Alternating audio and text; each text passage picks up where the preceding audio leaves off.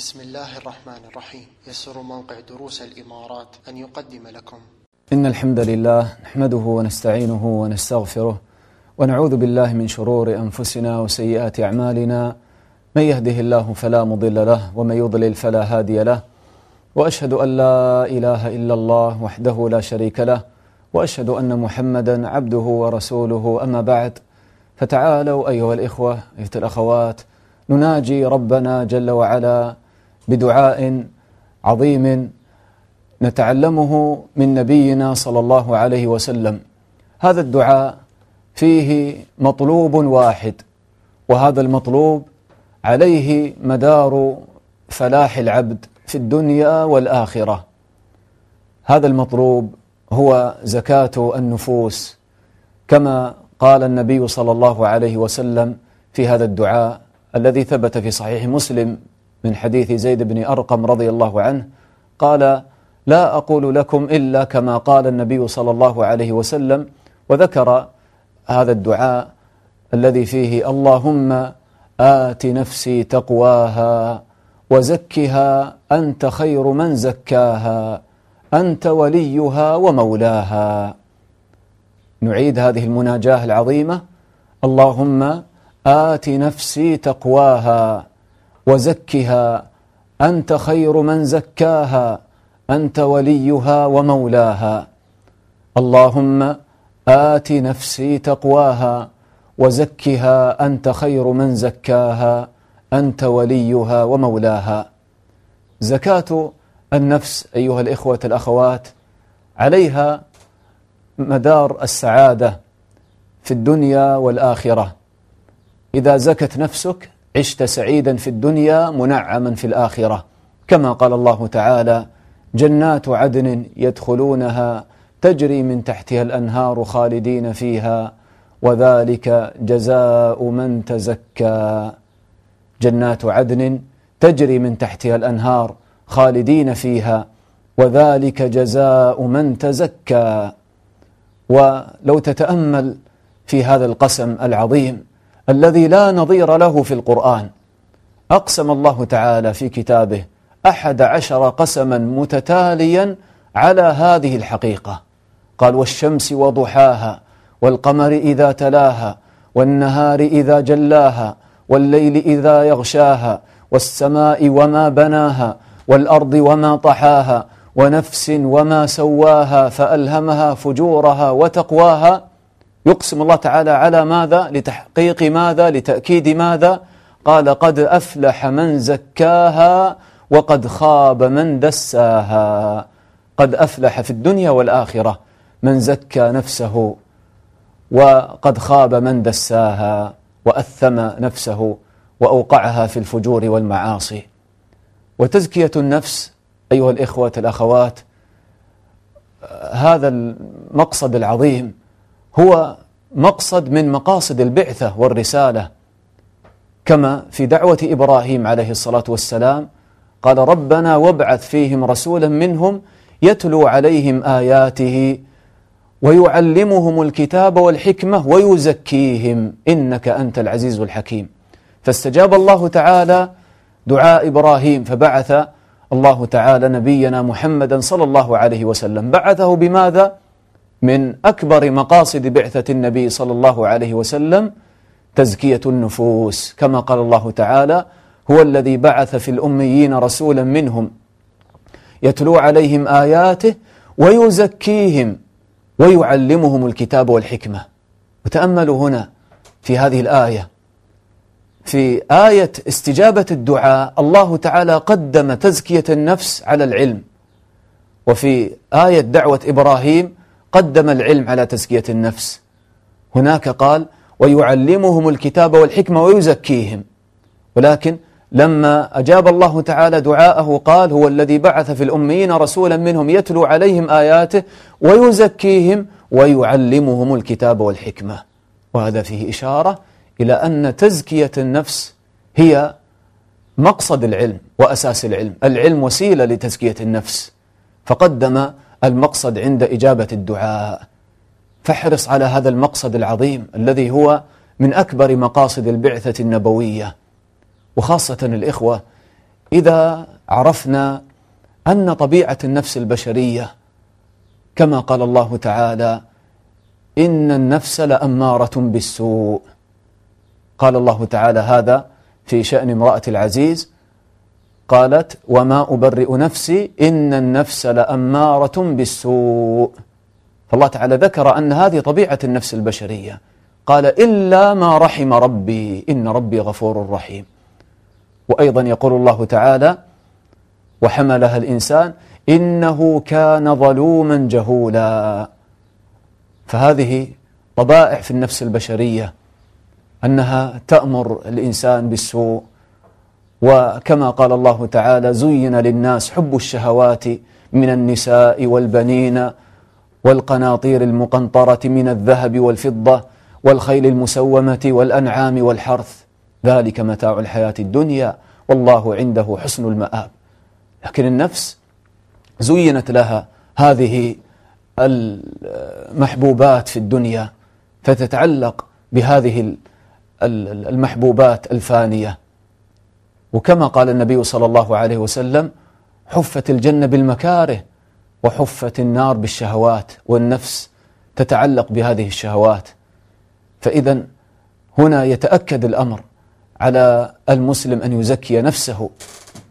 إذا عرفت عظم شأن هذا الموضوع، أن فلاحك ونجاحك في الدنيا والآخرة إنما هو بتزكيتك لنفسك، قد أفلح من زكاها. وتزكية النفس من أكبر مقاصد البعثة، والنفس أمارة بالسوء، فالعاقل الناصح لنفسه يقبل على تزكية نفسه، ويكون هذا أعظم شيء في حياته. كيف أزكي نفسي وأجعلها في أعلى مراتب الطهارة والزكاة؟ لا بد أن نعرف حقيقة زكاة النفس حتى نقبل على تزكية أنفسنا. فما حقيقة زكاة النفس؟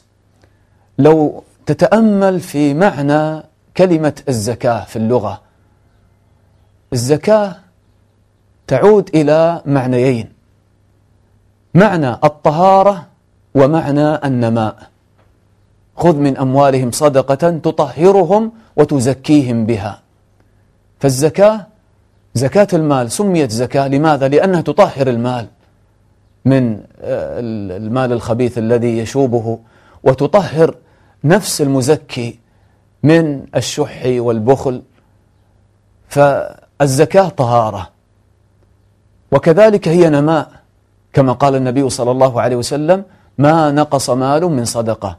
وكذلك تنمي نفسك وتجعل فيها أخلاق كريمة من الكرم والجود والسخاء.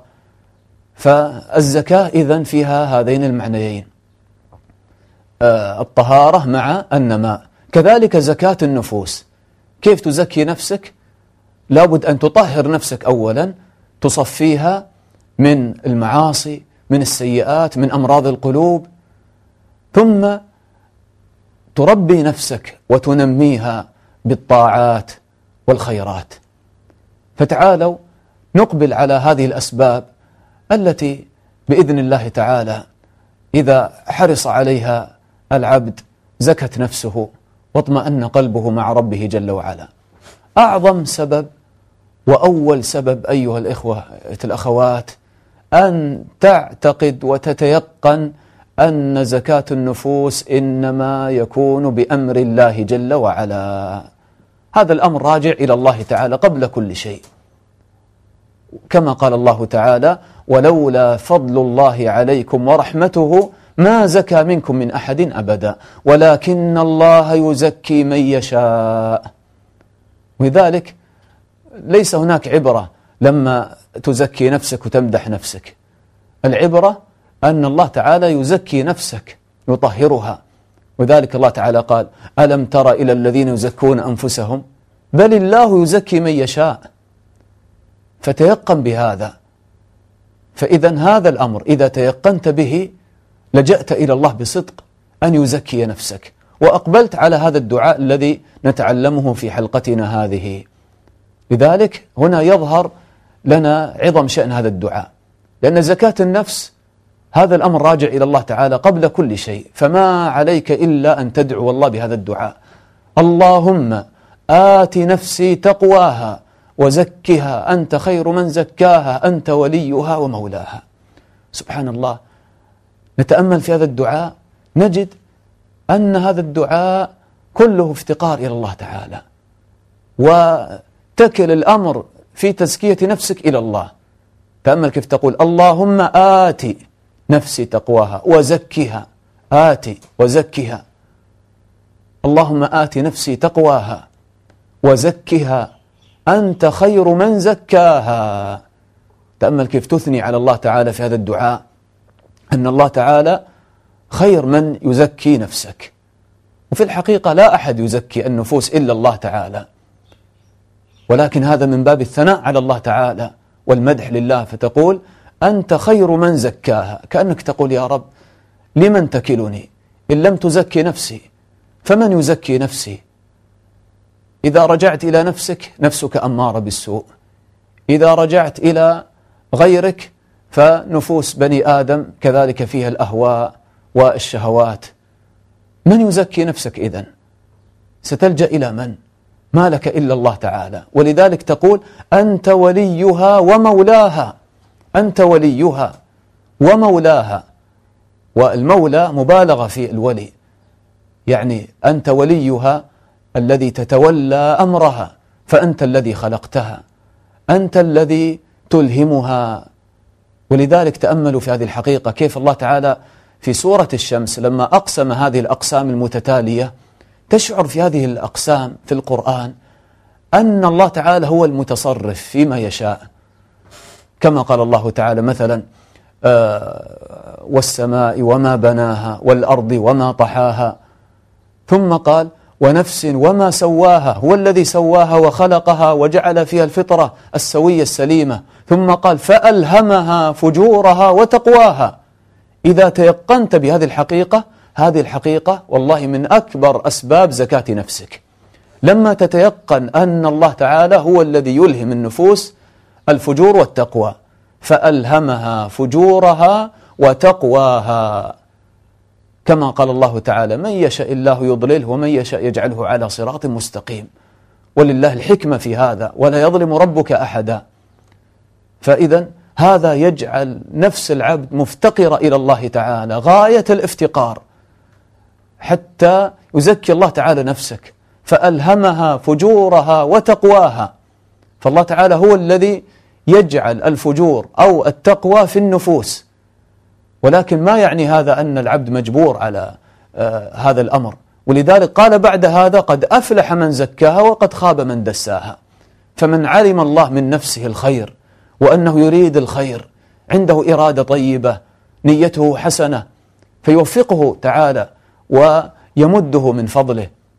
ومن علم من نفسه الإعراض وأنه لا يشكر نعمة الله وأن همه الدنيا وشهواتها، فهذا يتركه الله تعالى إلى نفسه ويخذله، يكله إلى نفسه. ولذلك تأمل كيف تقول أنت وليها ومولاها، أنت وليها الذي خلقتها وتلهمها الفجور والتقوى، وأنت الذي جعلت فيها هذه الصفات، وأنت الذي تخلصها من هذه الصفات الذميمة، أنت وليها ومولاها. كذلك هذه الكلمة فيها غاية الافتقار إلى الله، وكأن الإنسان والعبد من عظم حاجة إلى الله تعالى كأنك كالطفل الذي لا يستطيع أن يقضي حوائجه إلا بولي أمره، إلا بأمه. انظر إلى الطفل الصغير الذي ما يستطيع أن يأكل ولا يشرب ولا حتى يقضي حاجته وينظف نفسه إلا بمساعدة أمه. أمه هي ولية أمره التي تقوم على شؤونه، وإلا لو تركته هكذا لهلك. كذلك تقول أنت وليها ومولاها، كأنك هكذا لا حول لك ولا قوة إلا بالله، أنت وليي، أنت الذي تهديني وتصلح نفسي وتزكي نفسي، وإلا لهلكت. لأن الإنسان نفسه أمارة بالسوء، ورفقاء السوء يحيطون به، والشيطان يجري منك مجرى الدم، والعمر قصير، والعبد يشغل بحوائجه وضرورياته في الحياة. إن لم يتداركه الله تعالى برحمته وفضله لا هكذا وقع في الهلاك والذنوب والمعاصي. فتفتقر إلى الله تعالى غاية الافتقار، تقول أنت وليها مولاها. ويشبه هذا الدعاء دعاء آخر أيضا نحفظه في حلقتنا هذه، أوصى به النبي صلى الله عليه وسلم ابنته فاطمة رضي الله عنها أن تقول هذا الدعاء 3 مرات، أو أن تقوله نعم في الصباح والمساء. نعم، أن تقول هذا الدعاء في الصباح مرة وفي المساء مرة. يا حي يا قيوم برحمتك أستغيث أصلح لي شأني كله ولا تكلني إلى نفسي طرفة عين. تأمل كيف أن العبد يلجأ إلى الله تعالى بافتقار تام. يا حي يا قيوم، أنت القائم على كل شيء، القائم على شؤوني. يا حي يا قيوم برحمتك أستغيث أصلح لي شأني كله، شأني في الدنيا والدين والآخرة. أصلح لي شأني كله، شأن رزقي وحياتي الدنيوية، شأن بيتي، شأن أهلي وأولادي. أصلح لي شأني كله، شأن صلاتي، شأن خشوعي في الصلاة، هل أخشع في صلاتي أو لا، شأن طلبي للعلم، شأن دعوتي إلى الله، شأن تلاوتي للقرآن إذا قصرت في تلاوة القرآن وتدبر القرآن. أصلح لي شأني كله ولا تكلني إلى نفسي طرفة عين، لأنك إذا وكلت إلى نفسك فقد وكلت إلى ضعف وعجز.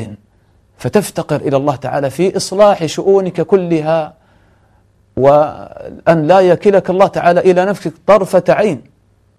وهكذا بالفعل أنت انظر في نفسك متى تنصلح أمورك، إذا كنت مع الله متوكلا على الله تعالى. لكن إذا ذهلت أو غفلت عن الله تعالى طرفة عين تجد النفس تفلتت عليك وذهبت يمينا ويسارا. انظر في الصلاة مثلا، تخشع في الصلاة إذا كنت على صلة بالله تعالى دائما، تفكر في عظمة الله والشوق للقاء الله. لكن بمجرد ما تغفل عن الله طرفة عين وهكذا ما يتصل قلبك بالله، إذا بنفسك تذهب إلى السوق وتذهب إلى البيت وتذهب إلى الدنيا وشهواتها.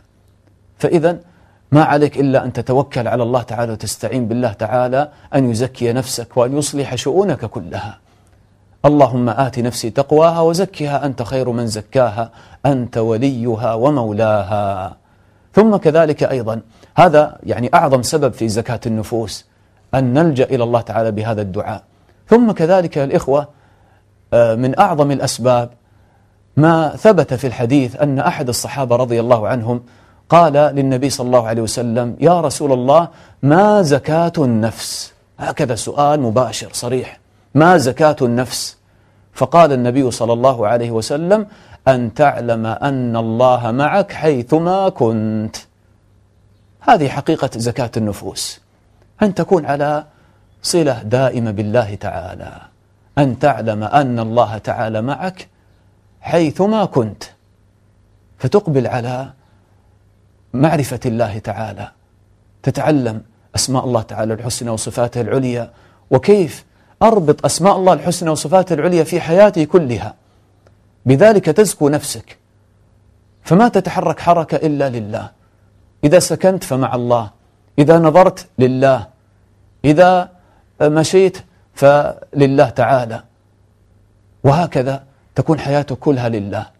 وانظر كيف الإنسان مثلا يبتعد عن معصية الله بسبب أنه يذكر ربه، كما قال الله تعالى: إن الذين اتقوا إذا مسهم طائف من الشيطان تذكروا الله، تذكروا أن الله يراهم، تذكروا أن الله تعالى أحسن إليهم فيستحيوا من الله، تذكروا الجنة، تذكروا النار، تذكروا الموت، تذكروا، فإذا هم مبصرون فيتركون المعصية.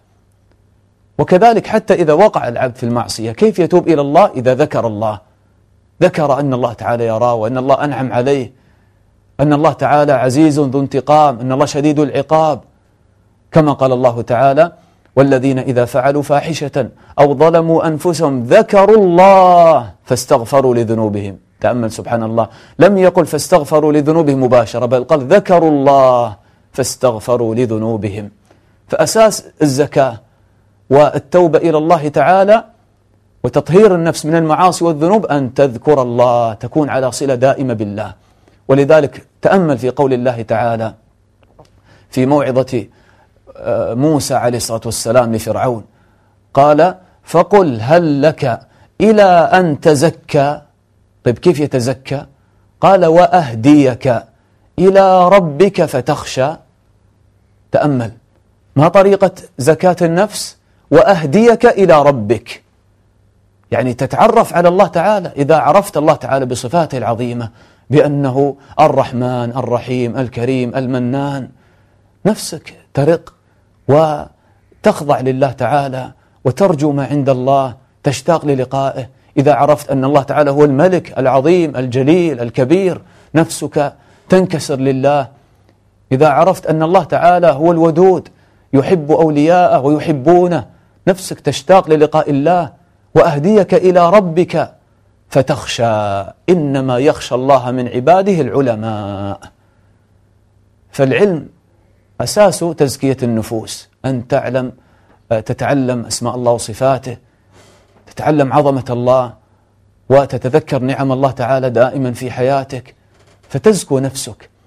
وهكذا أيضا العلوم النافعة من علم الشريعة وعلم الأحكام الشرعية، أن تتعلم الأحكام الشرعية وفضائل هذه الأحكام وأسرارها وحكمها، هذا كله يؤدي إلى زكاة النفس.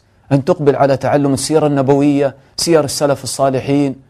العلم الإخوة، إذا انشغلت النفس بالعلم ستنشغل بكل خير. هذا العلم يقربك إلى الله.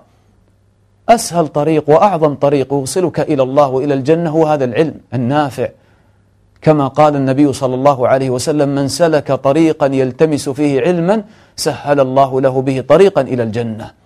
أن هذا العلم يشغل نفسك بالخير. وتأمل في حياتك أنت الآن، إذا ما كنت طالب علم ماذا ستكون؟ ستقضي أوقاتك هكذا في يعني ما لا ينفعك في الآخرة. إذا ما كان همك أن تتعلم دينك، أن تتعلم القرآن، أن تتعلم السنة، كل يوم أتعلم لي حديث عن النبي صلى الله عليه وسلم، أتعلم لي آية وأتعلم معناها وأتلوها في صلاتي، وأتعلم يعني شيئا من أمور الدين. إذا ما كان هذا هو همك في الدنيا، ماذا سيكون همك؟ سيكون همك أين سنخرج اليوم، وماذا سنفعل اليوم، وكيف نلهو وكيف نلعب. تكون حياتك حياة اللهو واللعب، بذلك تبتعد نفسك عن الزكاة. لكن إذا كان همك العلم وأقبلت على العلم، نفسك ستترقى في درجات التزكية. فعليك بالعلم النافع. وأساس العلم أيها الإخوة الأخوات كتاب ربنا جل وعلا، هذا الكتاب الذي هو كتاب تزكية النفوس، كما قال الله تعالى: يا أيها الناس قد جاءتكم موعظة من ربكم وشفاء لما في الصدور وهدى ورحمة للمؤمنين. قل بفضل الله وبرحمته فبذلك فليفرحوا هو خير مما يجمعون. والله تعالى يقول: وننزل من القرآن ما هو شفاء. القرآن هو الشفاء، هو الزكاة للنفوس، ما هو شفاء ورحمة للمؤمنين. فعليك أن تقبل على القرآن. والله لا شيء أنفع لتزكية النفوس من كتاب الله تعالى، أن تقرأ القرآن بالتدبر، وأن تعمل بما في القرآن، فتزكو نفسك، تتخلق بالأخلاق الطيبة الحسنة، والكاظمين الغيظ والعافين عن الناس والله يحب المحسنين. انظر كيف تزكو نفسك بهذه الأخلاق لما تقرأ: قد أفلح المؤمنون الذين هم في صلاتهم خاشعون والذين هم عن اللغو معرضون. كيف تزكو نفسك بهذه الأعمال الطيبة، وهكذا. ثم كذلك أيضا ما ننسى القسم الذي في تزكية النفس في كتاب الله. الله تعالى أقسم بمخلوقات كونية عظيمة، على ماذا؟ قد أفلح من زكاها وقد خاب من دساها. أقسم بماذا؟ قال: والشمس وضحاها والقمر إذا تلاها والنهار إذا جلاها والليل إذا يغشاها والسماء وما بناها والأرض وما طحاها ونفس وما سواها فألهمها فجورها وتقواها قد أفلح من زكاها. تأمل كيف ربط الله تعالى بين الآيات الكونية وبين تزكية النفس. هذا يدلنا الإخوة على أن الله تعالى إنما خلق هذه الآيات الكونية لأجل أن تزكو نفوسنا، تزكو نفسك فتوحد الله وتعبد الله وحده جل وعلا. فهذا من أعظم أبواب تزكية النفس. لما تمشي في هذه الأرض تتفكر لما تنظر إلى هذه السماوات العظيمة، تنظر إلى السماء ما أعظمها، رفعها الله بغير عمد، تمشي على هذه الأرض جعلها الله تعالى مستوية، فتحمد الله تعالى على هذه النعمة، تزكو نفسك وتعرف قدرك في هذا الكون وتعرف عظمة الخالق جل وعلا. فكيف إذا نظرت إلى ما هو أعلى من هذا، نظرت إلى العرش العظيم والكرسي، وأنه يسع المخلوقات، وسع كرسيه السماوات والأرض، عالم عظيم. إذا نظرت إلى عالم الملائكة ما بين شحمة أذن الملك الذي من حملة العرش وعاتق مسيرة 700 عام، الله أكبر، فنفسك تخضع لله وتعرف أن الله تعالى هو العظيم الجليل جل وعلا. فكيف كذلك إذا تفكرت أن هذه المخلوقات كلها تسبح الله، وهكذا تزكو النفس بهذا العلم. ثم مع العلم لا بد من العمل. العمل هو الذي يزكي نفسك، هو ثمرة هذا العلم. والعمل في حقيقته تقوى لله تعالى، لأن تقوى الله تعالى إنما تتحقق بترك المعاصي وفعل الطاعات، فهو عمل يقوم به العبد. التقوى أصلها في القلب، الخوف من الله تعالى، لكن يظهر هذا الخوف على الجوارح بترك المعصية وفعل الطاعة. إن أصل التقوى مأخوذة من الوقاية، أن تجعل بينك وبين غضب الله وناره وقاية بفعل الطاعات وترك المحرمات. والتقوى هي حقيقة زكاة النفس، كما قال الله تعالى: فألهمها فجورها وتقواها قد أفلح من زكاها. ذلك في الدعاء الذي معنا تقول: اللهم آت نفسي تقواها وزكها أنت خير من زكاها، لأن التقوى هي حقيقة زكاة النفس، كما قال الله تعالى: فلا تزكوا أنفسكم هو أعلم بمن اتقى. فعليك أن تتقي الله تعالى. إذا أردت حقيقة زكاة النفس حقق تقوى الله تعالى بالبعد عن المحرمات، لأن كل معصية تدنس قلبك ونفسك، كما قال النبي صلى الله عليه وسلم: إذا أذنب العبد نكت في قلبه نكتة سوداء، فإذا تاب ونزع واستغفر صقل قلبه، وإذا عادت وزادت هذه النقط حتى تكون كالران على قلبك والعياذ بالله.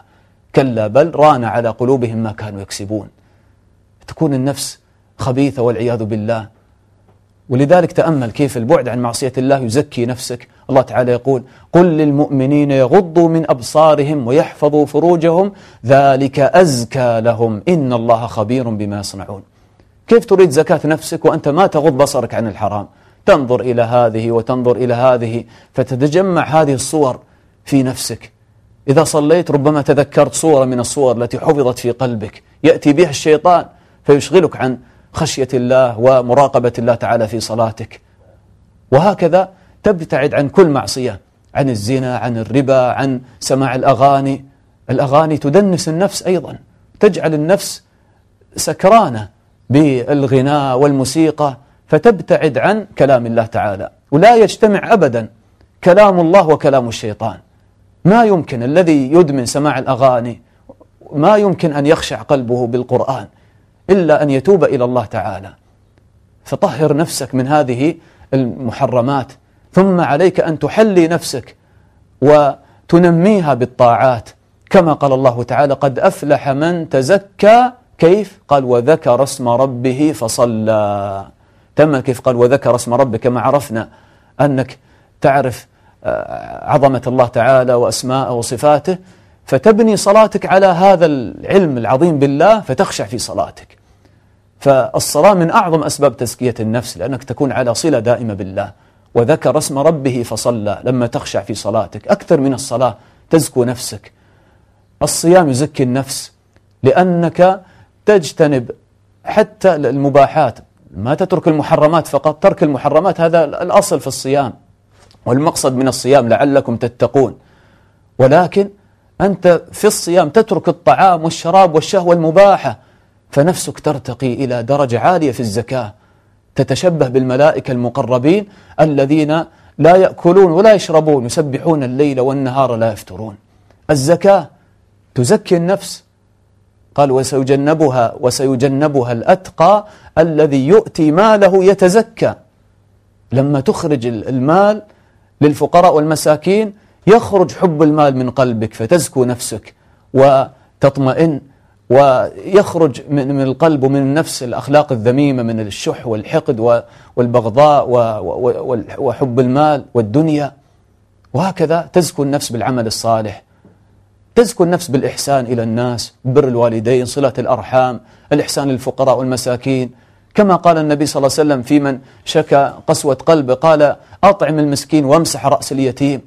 تزكو نفسك لما تتذكر الموت، كما قال بعض السلف من أكثر من ذكر الموت قل فرحه وقل حسده، لأن النفس تنكسر إذا تذكرت الموت دائما أنك الآن ستموت وغدا ستموت، فتنكسر نفسك، تقبل على عيوب نفسك وتطهر نفسك من هذه العيوب وتقبل على ربك، ماذا أعددت لآخرتك ولقبرك. زر المقابر، تزكو نفسك بهذه الزيارة، لما ترى القبور الكثيرة غدا ستكون هنا في هذا القبر، ماذا أعددت لهذه الحفرة. تزكو نفسك بهذه الأعمال العظيمة، فتزكو نفسك بقيام الليل، بكثرة ذكر الله تعالى. الذي يديم على ذكر الله تعالى دائما يكون على صلة بالله، فتزكو نفسه بهذا. وهكذا كل الأعمال الصالحة هي في الحقيقة تصب في زكاة النفس. والذين جاهدوا فينا لنهدينهم سبلنا وإن الله لمع المحسنين، حتى ترتقي نفسك من نفس أمارة بالسوء إلى نفس لوامة، تبدأ تلوم نفسك إذا وقعت في الحرام، لما فعلت كذا، ما أردت بأكلتي، ما أردت بحديث نفسي، ما أردت بنظرتي، ما أردت بكلمتي. هكذا تحاسب نفسك على كل شيء. ثم إذا أكثرت من محاسبة نفسك وأقبلت على الله تعالى بصدق، هكذا يكون غالب يعني وقتك وحالك أن تطيع الله تعالى وأن تكون على ذكر لله مع الله تعالى دائما، فترتقي نفسك إلى النفس المطمئنة. يا أيتها النفس المطمئنة ارجعي إلى ربك راضية مرضية فادخلي في عبادي وادخلي جنتي. هذه النفس المطمئنة الطيبة الزاكية التي تستحق أن تكون في الملأ الأعلى. فنسأل الله تعالى أن يزكي نفوسنا. تعالوا ندعو بهذا الدعاء العظيم المبارك: اللهم آت نفوسنا تقواها وزكها أنت خير من زكاها أنت وليها ومولاها. والحمد لله رب العالمين، وصلى الله وسلم على نبينا محمد وعلى آله وصحبه أجمعين.